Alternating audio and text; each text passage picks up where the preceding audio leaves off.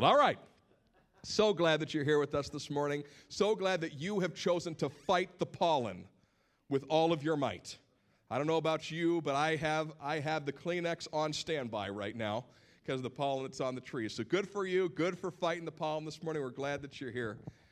I, in college, loved playing intramural sports. One of my favorite things to do. I got a whole organization together out of our dorm, and we played intramural sports from freshman year all the way through senior year. The problem was, as freshmen, though, we weren't any good. We got the crud kicked out of us all the time. It was bad. We once lost a softball game 52-3. It's a true story. It was bad. It was bad. Towards the middle of the year, though, we had played almost every sport, basketball, football, softball, and we had an indoor soccer team. And the thing about my dorm is all the international students were in it. You know, all the kids who grew up playing soccer. And our freshman indoor soccer team was full of studs. I mean, they were crushing it. They were winning the league. It was awesome. We had one guy we just called the Spaniard. He was awesome. We loved him. And we were crushing all of these other teams of upperclassmen. It was fabulous. And then all of a sudden, the upperclassmen of the fraternities got wise to it, and they started roughing up our team.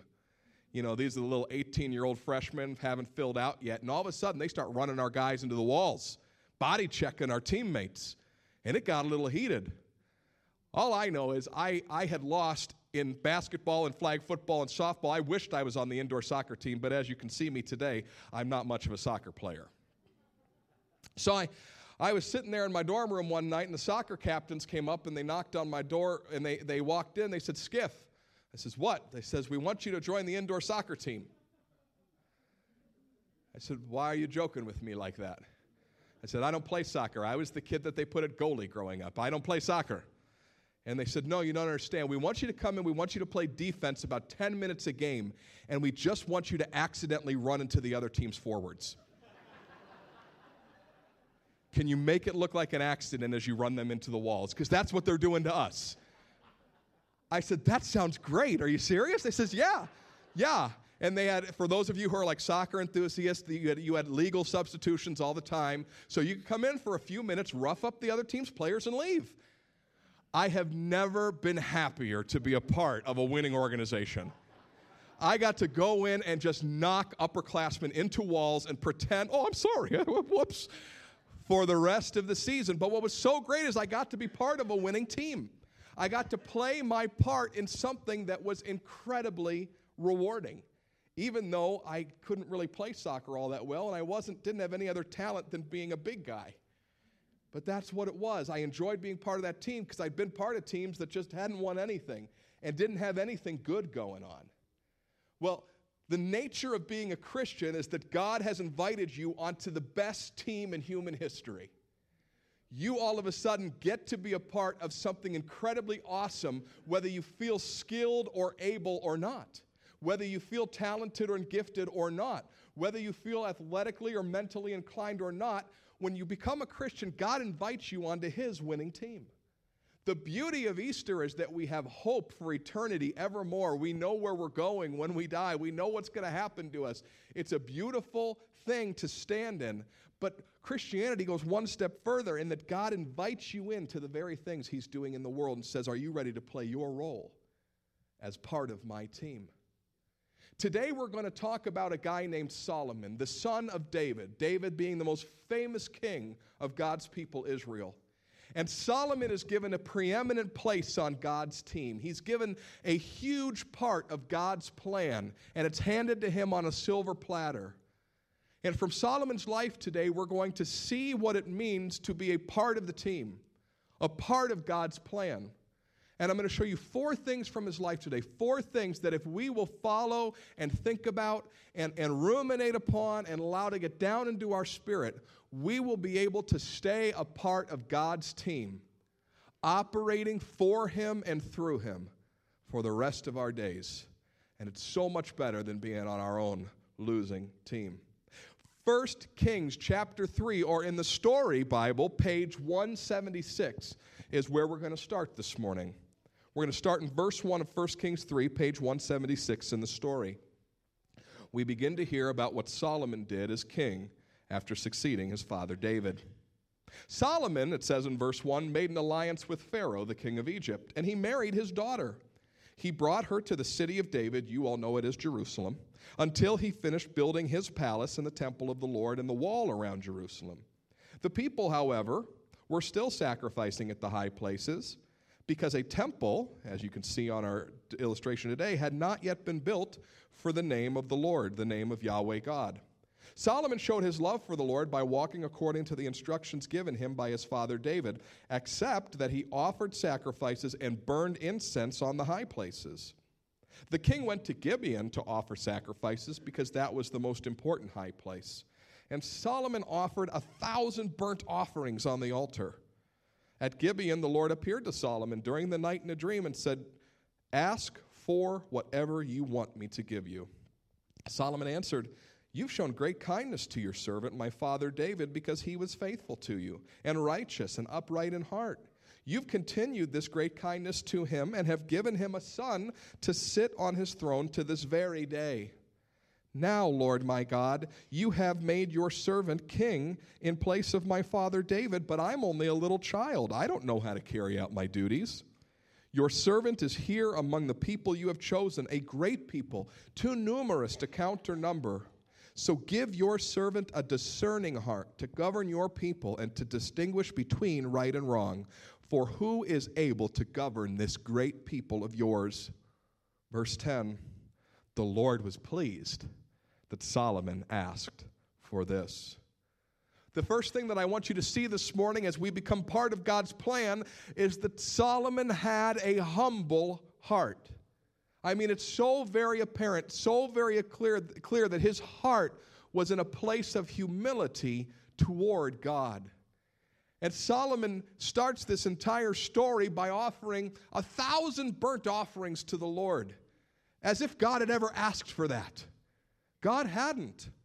God was pleased with any offering that was made to him, which reminded people that they need a relationship with him, and they've been separated from him by their sin, and they make that sacrifice to remind themselves that they are in relationship to God because of his mercy. God never asked for 1,000 sacrifices, but Solomon's heart is in a place where he's like, God has been so good, I just want to serve him, I just want to give him something. What can I give the Lord? That's where his heart begins. So God comes to him while he's making these sacrifices in a dream by night, and the Lord says, Solomon, ask for whatever you wish. Ask me. I see your heart. I see how it's turned towards me and humble towards me. And what do we see about Solomon? Solomon recognizes the goodness of the Lord. The first thing he says to God is, God, I recognize the goodness that you've shown, the kindness that you've shown to my father David. I saw it in his life. I saw it how you took care of him. I saw how you provided for him. I saw how he had everything that he had because of you. And I know, God, that everything that I have is because of you as well. I see it. This is an important part of seeing our part in God's plan. It's important to recognize not only that our heart be turned towards God, as Solomon's was, but it's important that we begin to look back at our lives and the lives of people around us and see the goodness and mercy of God. That's true humility. It's so easy in this life to look at everything that we gain, everything that we attain, every good thing that happens and go, yeah, I'm awesome. Yeah, I did that with my own two hands. I did that with my brains. I did that with my strength. I did that with my might. It's easy in our flesh to be people like that, to act like that. Solomon is king over a great nation. Solomon has every reason to act proud and arrogant and like a jerk. And he goes, I realize that I'm only here because of your goodness. And I want to tell you, for those of you who are just beginning to experience this walk of faith with God, you'll begin, as you get deeper and deeper in the things of God, to begin to look back at moments in your life and say, wow, I think that was God. Wow, that person who came into my life unsolicited that I needed right at that moment, that was the Lord. That favor that I was shown when I really didn't deserve it, that was the Lord. The fact that I've come this far in my endeavors in my family or my business or my relationships, that's because of the goodness and the grace of the Lord. That's the humility that begins to be built in the people of God, and Solomon shows it from the start. But then Solomon does something you might not expect with what the Lord offered him. The Lord offers to give him anything he wants, but look at what he says in verse 8. Your servant is here among the people that you have chosen, a great people, too numerous to count or number. So give me a discerning heart to govern your people and distinguish between right and wrong. For who is able to govern this great people of yours? How did Solomon's humble heart put him right in the center of God's plan? His humble heart put him in the center of God's plan because he recognized that God had a plan and that he was part of it. He doesn't say, help me to govern my people. What does he say? Help me to govern your people, your great people. I recognize, God, that you are doing something on this earth, and you have placed me in a position where I get to partner with you, but holy moly, that is a daunting task. Like, think about that for a minute. Like, that's where you are right in this minute. No, you're not a king, you're not a queen. If you think you are, we'll meet you in the counseling room after. But you are in a place right here, right now, where you have the opportunity, you have been given the privilege to be part of God's plan and what he is doing in this world. Like the guy who created all this has come to your dorm room and knocked on the door and said, you want to be part of this? And so often we come onto the playing field in God's kingdom and we go, yeah, I got a lot to offer. I've got strength. I've got brains. I've got giftings. Use me, God. Solomon says none of this. He says, I might as well be a child. He has a humble and he has a teachable spirit. And he says, God, I need you to help me if I'm to play my part in your plan. Some of us, though, come to God another way. We come more like Solomon from the start. But we think to ourselves, what could I ever offer God? I mean, my life's a hot mess. I don't have anything to offer God. I'm glad that God has given me the opportunity to have a relationship with him, but I don't think I can play much of a part in what he's doing.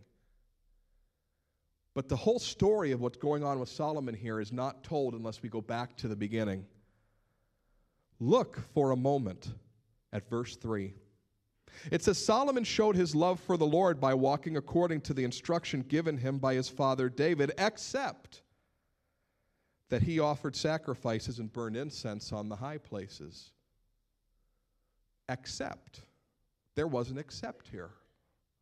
You see, the high places weren't of God. The high places were the place where the Canaanites had worshipped their gods.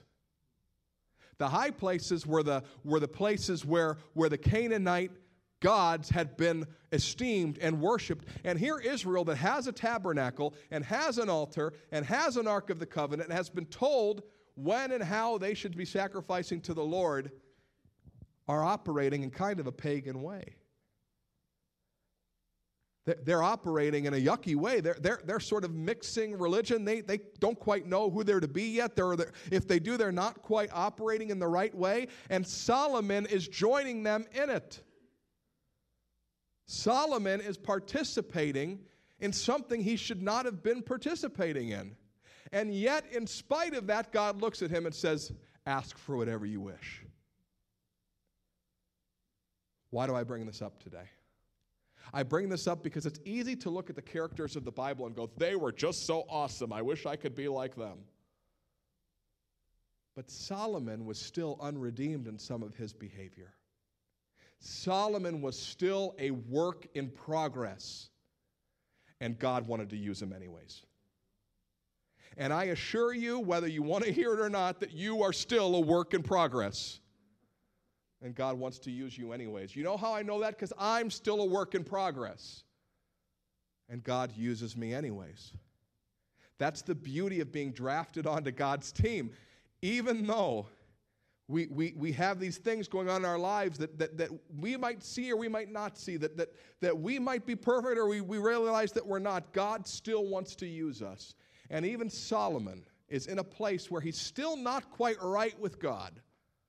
And God wants to use him anyways. And his response of humility pleases the Lord.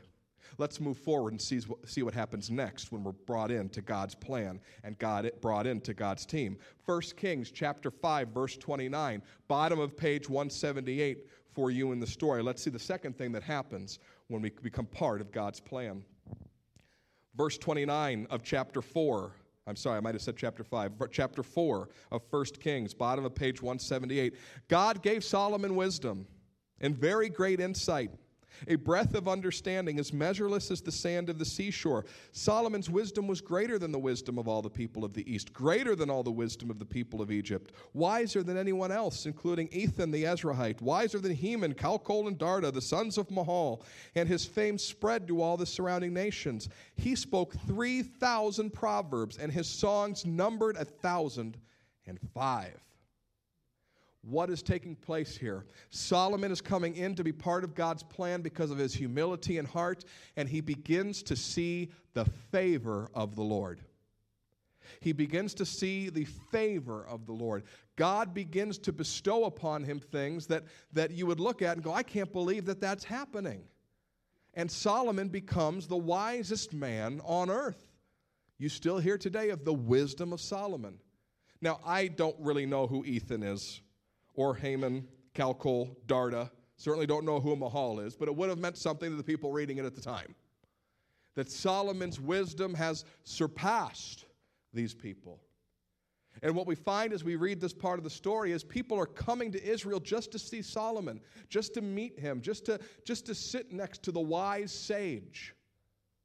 And you say, that's so cool, and I think it's cool too. Solomon writes the majority of the book of Proverbs that's in our Bibles this morning. A lot of the Proverbs are in this story, chapter 13. He writes these Proverbs, and you read a proverb, and you go, wow, that's really good.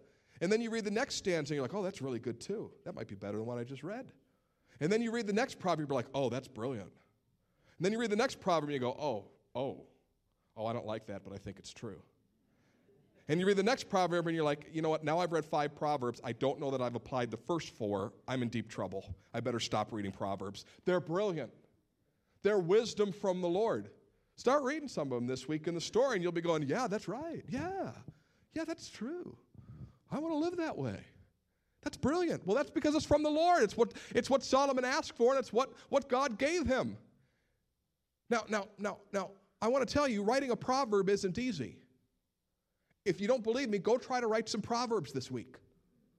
And then read them to your best friend and be like, hey, this is what God showed me. Blah, blah, blah, blah, blah, blah, blah, blah, blah, blah, blah, blah, blah, blah, blah. They're going to look at you and go, that's the dumbest thing I ever heard. It's hard to write a proverb. I had a friend of mine, dead serious friend of mine, he decided he was going to start writing Proverbs, new ones. And he started writing them, and he started publishing them. Oh my gosh, I just wanted to say, dude, you're embarrassing yourself. Proverbs are hard to write. Solomon's got 29 chapters of them. They're brilliant. They're from the Lord.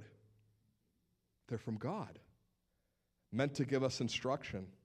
This favor that God shows him, though, is not just for favor's sake. What is God doing? What's going on in the upper story that we've been talking about for 13 chapters? Why is Solomon so wise? Well, what's the payoff? People are coming to Israel and seeing not only how wise their king is, but how God has blessed them. They're beginning to see the riches and the wealth that are being attained in Israel. They're beginning to see the wisdom that's in Israel. They're beginning to hear the word of the Lord as passed down by Moses to the people of Israel. In fact, the archaeological evidence shows that the building projects of the major cities during the 10th century BC were incredible.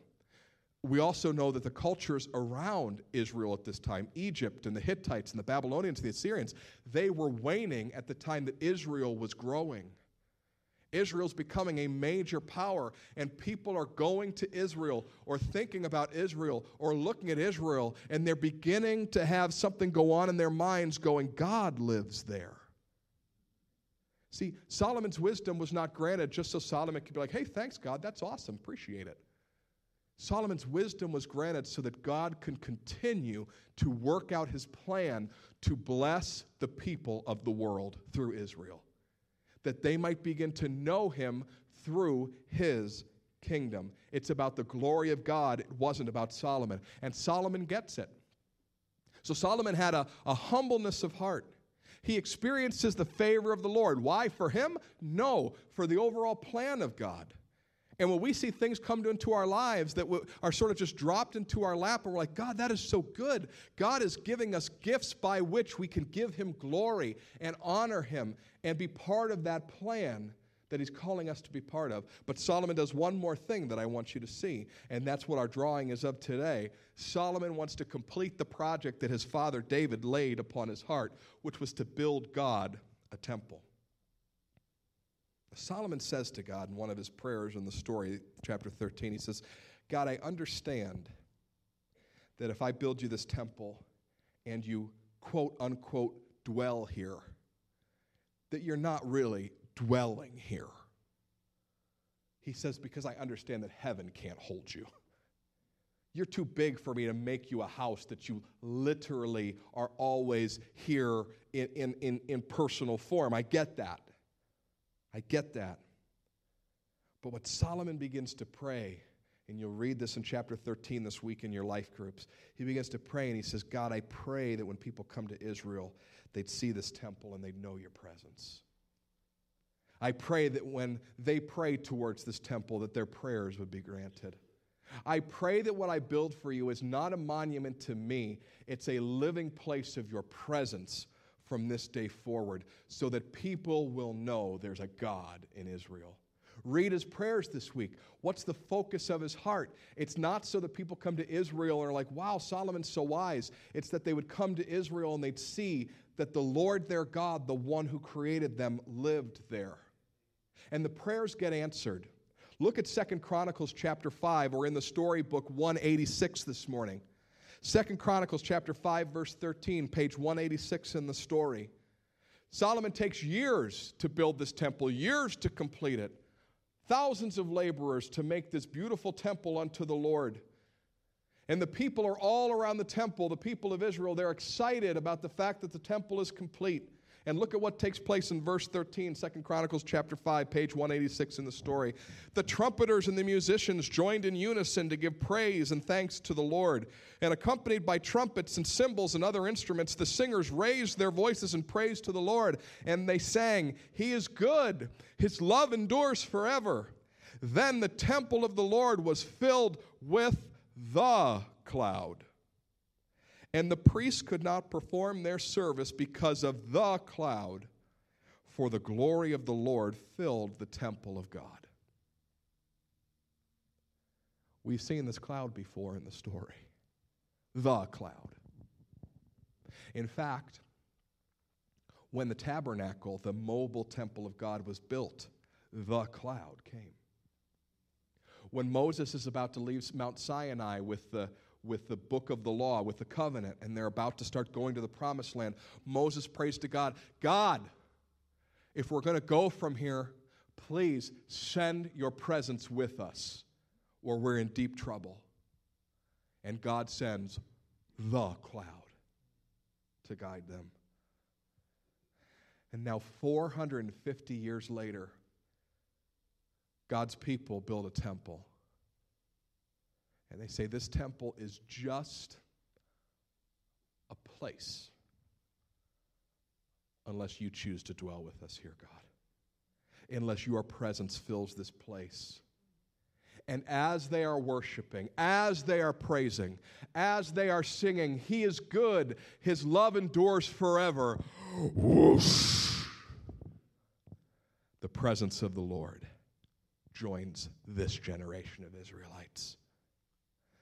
This moment marks the high watermark of the nation of Israel. The people of the nations have their eyes turned towards Israel. Their king is wiser than anybody else's king. Their empire is growing. People are saying there's a God in Israel. For heaven's sakes, the Queen of Sheba just comes just to see what God's doing in Israel. You'll read it in the story this week. God is beginning to have people turn their eyes towards Israel, not for Israel's sake, but for His sake, that He could redeem the world and bring them back from their brokenness and estrangement from Him. And Israel is becoming the people that He desires them to be. This is it. It's happening. It's happening. The conditions are right. Solomon gets to be the leader of this great thing, and God is so pleased with their heart that he allows his presence to descend in a manifest, real way. And I want you to notice their song. What were they singing? He is good. His love endures forever. They knew God. They knew who they were praying to. They weren't praying to some angry, mean-spirited deity that just wanted them to serve him for his own ends. They recognized that God was a God of love and goodness and had good intentions for humanity. They knew who God was. You know, some people will try to shoot holes in the idea that the Bible is correct, and they'll say, well, the Old Testament God's just an angry dude, and the New Testament God's full of love. Obviously not the same person. You'll hear this. Watch a History Channel special. You'll hear it. You'll hear it. How did Israel know their God? What did they say of him? He is good. His love endures forever. Sounds a lot like the New Testament God to me. How about you? They knew their God. We've reached the high water mark of Israel's experience with God. If they stay on course, wow, what can be accomplished through them? God knows at this point it's time for a reminder. Look at 1 Kings chapter 9, page 189. 1 Kings 9, 4 and following. 189, God reminds them, yes, you've had humility in heart. You've seen my favor. My presence is now among you again. Look at all we're going to accomplish together, but look. 1 Kings 9:4, he speaks to Solomon. Solomon, as for you, if you walk before me faithfully with integrity of heart and uprightness, as David your father did, and do all I command and observe my decrees and laws, I will establish your royal throne over Israel forever, as I promised your father David when I said, you shall never fail to have a successor on the throne of Israel. But if you or your descendants turn away from me and don't observe the commands and decrees I've given you, or go off to serve other gods and worship them, I'll cut off Israel from the land that I've given them. Did you hear that? I want you to hear this because this is important for the coming weeks of the story. He doesn't say he's going to destroy Israel, stop loving them, stop caring for them, does he? What does he say? I'll cut them off from the land of Israel. He's not going to reject them. He's just going to say, we're not going to continue this plan of redemption. He says, I'll cut you off from the land. I'll reject this temple. Remember, he's just accepted this temple. I'll reject this temple that I've consecrated for my name, and Israel will become a byword and an object of ridicule among the peoples. They'll become the very opposite of what they are today. Today in the story, Israel is revered, but they've got to remain with God and remain in the right place, or eventually they'll be the exact opposite. God said this from the beginning. He made this clear when they stood before him at Mount Sinai with Moses. I have a plan for you. You are my kingdom. You are my people. I love you, and I've redeemed you, and I've saved you. But if you want to remain part of the plan, stick with me. Because I'm not a God who tolerates nonsense. I'm not a God who is going to be glorified by you walking in a way that is not love, joy, peace, patience, goodness, kindness, faithfulness, gentleness, and self-control. I will not continue to use you under me if you're going to walk away from me. That would make no sense. Then you cannot display me to the nations. And he makes a promise to Solomon. He says, Solomon, listen to me. I made a promise to your father David that somehow there's going to be a forever kingdom in his name. You can have that too. You want it? You can have that too. I'll extend the promise to you too, Solomon. Sort of like Abraham and Isaac and Jacob had the same promise extended to them. He's extending the same promise to Solomon. Solomon, you stick with me, pal, and you're going to be part of something that lasts into eternity. What do you say? I want you to fast forward to Palm Sunday, AD 33. We just celebrated Palm Sunday 2 weeks ago, waved the palm branches, had a good time. And as Jesus is marching into Jerusalem, they think once again to be the king in this line. What are they screaming? They're screaming, Hosanna to the Son of Solomon. No, they weren't. What were they screaming? Hosanna to the Son of David. Not Hosanna to the son of David and Solomon. Hosanna to the Son of David. And what you're going to see happen next, the fourth thing I want you to see, after the humility, after the favor, after the desire for God's presence, is the only thing that can separate us from our role on the team. Not from the love of God, but from our role on the team. Let's look at the fall of Solomon. Page 191, 1 Kings 11, 1 through 6. King Solomon, however, loved many foreign women besides Pharaoh's daughter, Moabites, Ammonites, Edomites, Sidonians, and Hittites. If you want to know what all those are, look at the back of your Bible. There'll be a map. They were from nations about which the Lord had told the Israelites, you must not intermarry with them, because they'll turn your heart after their gods. Nevertheless, Solomon held fast to them in love. He had 700 wives of royal birth, 300 concubines, and his wives led him astray.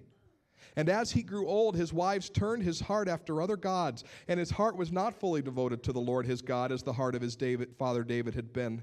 He followed Ashtoreth, the goddess of the Sidonians, and Molech, the detestable god of the Ammonites. Child sacrifice was part of the religion of Molech. That's why the Bible says detestable. So Solomon did evil in the eyes of the Lord, and he did not follow the Lord completely as David his father had done. Yuck. Yuck. This is the fourth and final thing I want you to see as being part of God's plan. There's humility that we need to operate in, a teachable spirit. We need to just allow the Lord's favor to come upon us, recognizing, though, it's for His glory and for His plan. We need to seek the presence of God, because it is that presence which is going to allow us to do what He wants us to do in this world.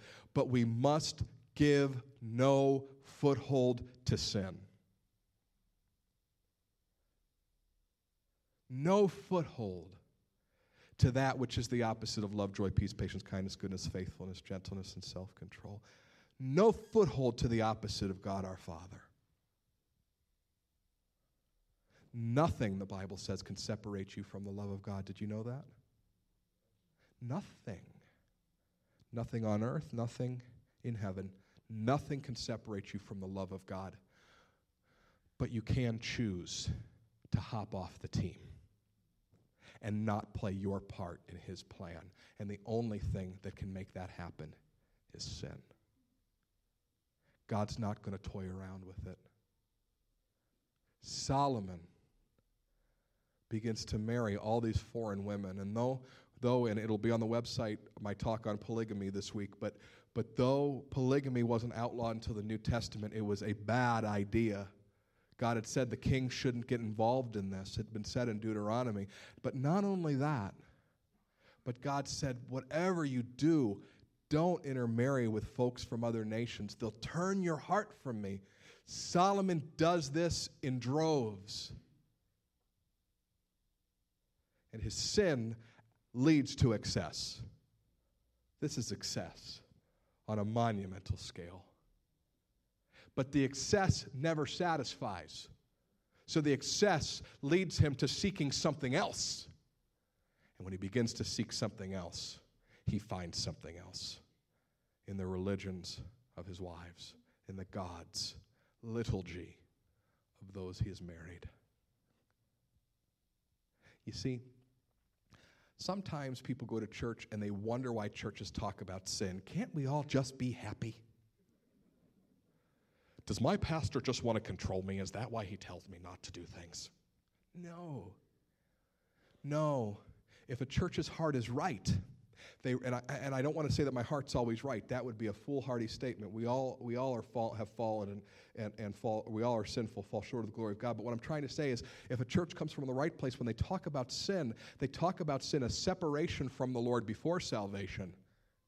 And after salvation, they talk about sin in a way that makes you understand that to continue to walk in this will push you away from all God has for you. And God has an important role for you to play in His kingdom, an important role for you to play on His team. Don't give a foothold to sin, which will lead to excess, which will lead to you seeking something else other than God. The path is repeated over and over and over again in the Scriptures, and we're supposed to look at the Old Testament as a cautionary tale. And there is no greater caution than reading the book of Ecclesiastes. You want to know why? Solomon wrote it at the end of his life. And what is the common phrase of Ecclesiastes, folks? Meaningless, meaningless, everything is meaningless. Solomon has forfeited his spot on the team, and he looks back at everything he's built, all the wives that he clung to, all the wisdom that he had when people would come and say how awesome he was, the temple he had built, and at the end of his life he's going, this is all worth nothing. Because he gave a foothold to sin. And let it not be said that we only focused on the negative this morning. Because the three positives are, our humility puts us in a place where God can begin to use us. His favor will be bestowed so we can do things beyond which we thought we could accomplish. And if we seek His presence, He will send His presence into our lives. But give no foothold to sin, because it will bust in. And it'll make a mess of what God's been trying to do in and through you. When I first started being the lead pastor here at VLC, there was a sweet and a gentle man who'd come in before service every week. And before we had, we've always had a newborn child in my family, but sometimes my wife sits with me when we don't. And he'd come and he'd hug my wife, and I love you, Sister Gina. And he'd hug me. He says, I love you, Pastor. Was such a man with a sweet heart. You ever meet just a guy who's just got a sweet heart? And I knew his story. He was always telling his friends about the Lord and what the Lord had done in his life. Always talking about Jesus. And he'd just give people gifts. He'd see people in need, and he'd try to take care of them. Just a sweet, honorable, God-fearing man. He had a wife who passed away, and I got to go and do the funeral for his wife, and I sat with him around his kitchen table, and he told me his story. And he said, Pastor Matt, he said, I just cry because I remember the man I used to be. Anger and selfishness and self-focus. And he said, my wife stuck with me through all of that. God bless her. And she knew that if I would ever come to the Lord with my full heart, that He would use me. And I did. And He changed me. But for those years I spent away from the Lord. And he cried. And the story of the man that he told me he was, it didn't fit with the story of the man I knew. Because the man I knew was full of grace and love and sweetness and just wanted God's glory to be made manifest in the lives of others. He wanted other people to be saved. But I'd seen the beauty of what God had done in his life. It was awesome. A few months later, the doctors told him that he was going to have to lose a leg to diabetes. I went and visited him before the surgery. I said, brother, I'm so sorry for what's happening to you. And he cried again. And he said, Pastor Matt, I don't care about the leg.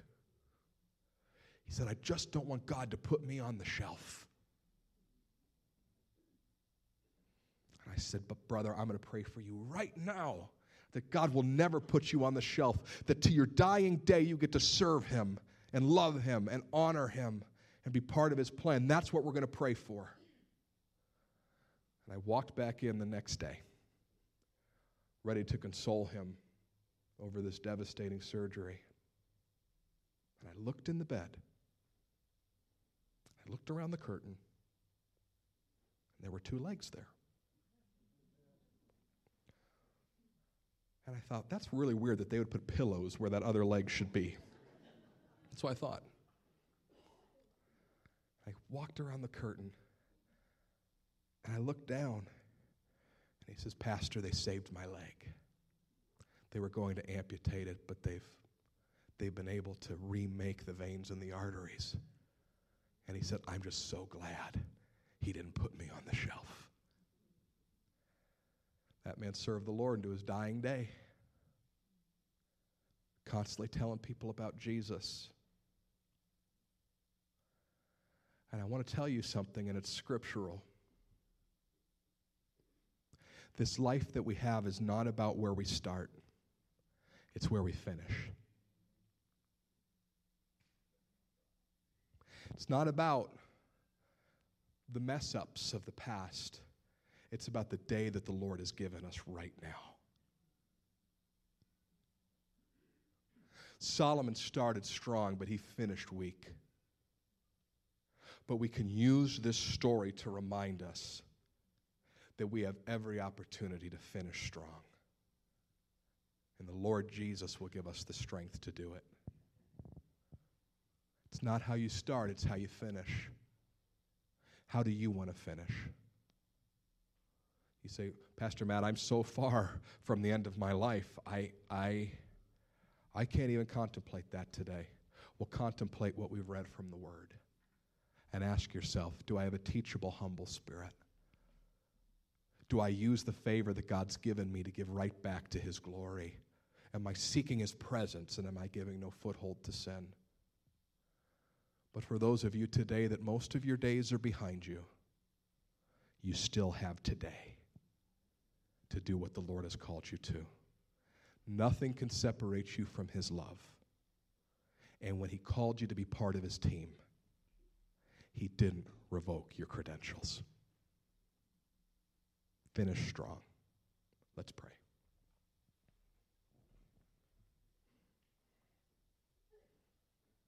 God, I thank you that you are a God of new beginnings. That you're a God that gives second chances. That you're a God who gives us the strength and endurance to finish strong.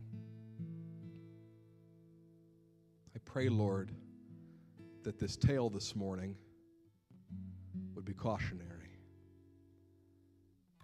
but never realized in our lives. I pray first for those today who really can't understand why anybody would knock on their door to invite them into what they were doing. But God, you are knocking. You are seeking them. And they might feel like they're still a work in progress. Well, praise the Lord for that. And if today you feel like a work in progress, all you need to do is open your door to God. He'll come in. He'll begin to teach you, bestow His favor, show you His presence. But perhaps you're here today and you've given a foothold to sin. You've already experienced the favor of the Lord. God's done things in and through your life, but you realize today that there's some work to be done. Let's do that work in this place together. Altars are open. Folks will be here to pray for you. But for just 5 minutes, could we ask the Lord some questions? Lord, am I humble and am I teachable? Lord, is there any foothold in my life that's not of you? Lord, have I ignored your presence or not sought it? And if so, change me, because I need you. You can pray in your seat. You can pray at this altar. But for just 5 minutes,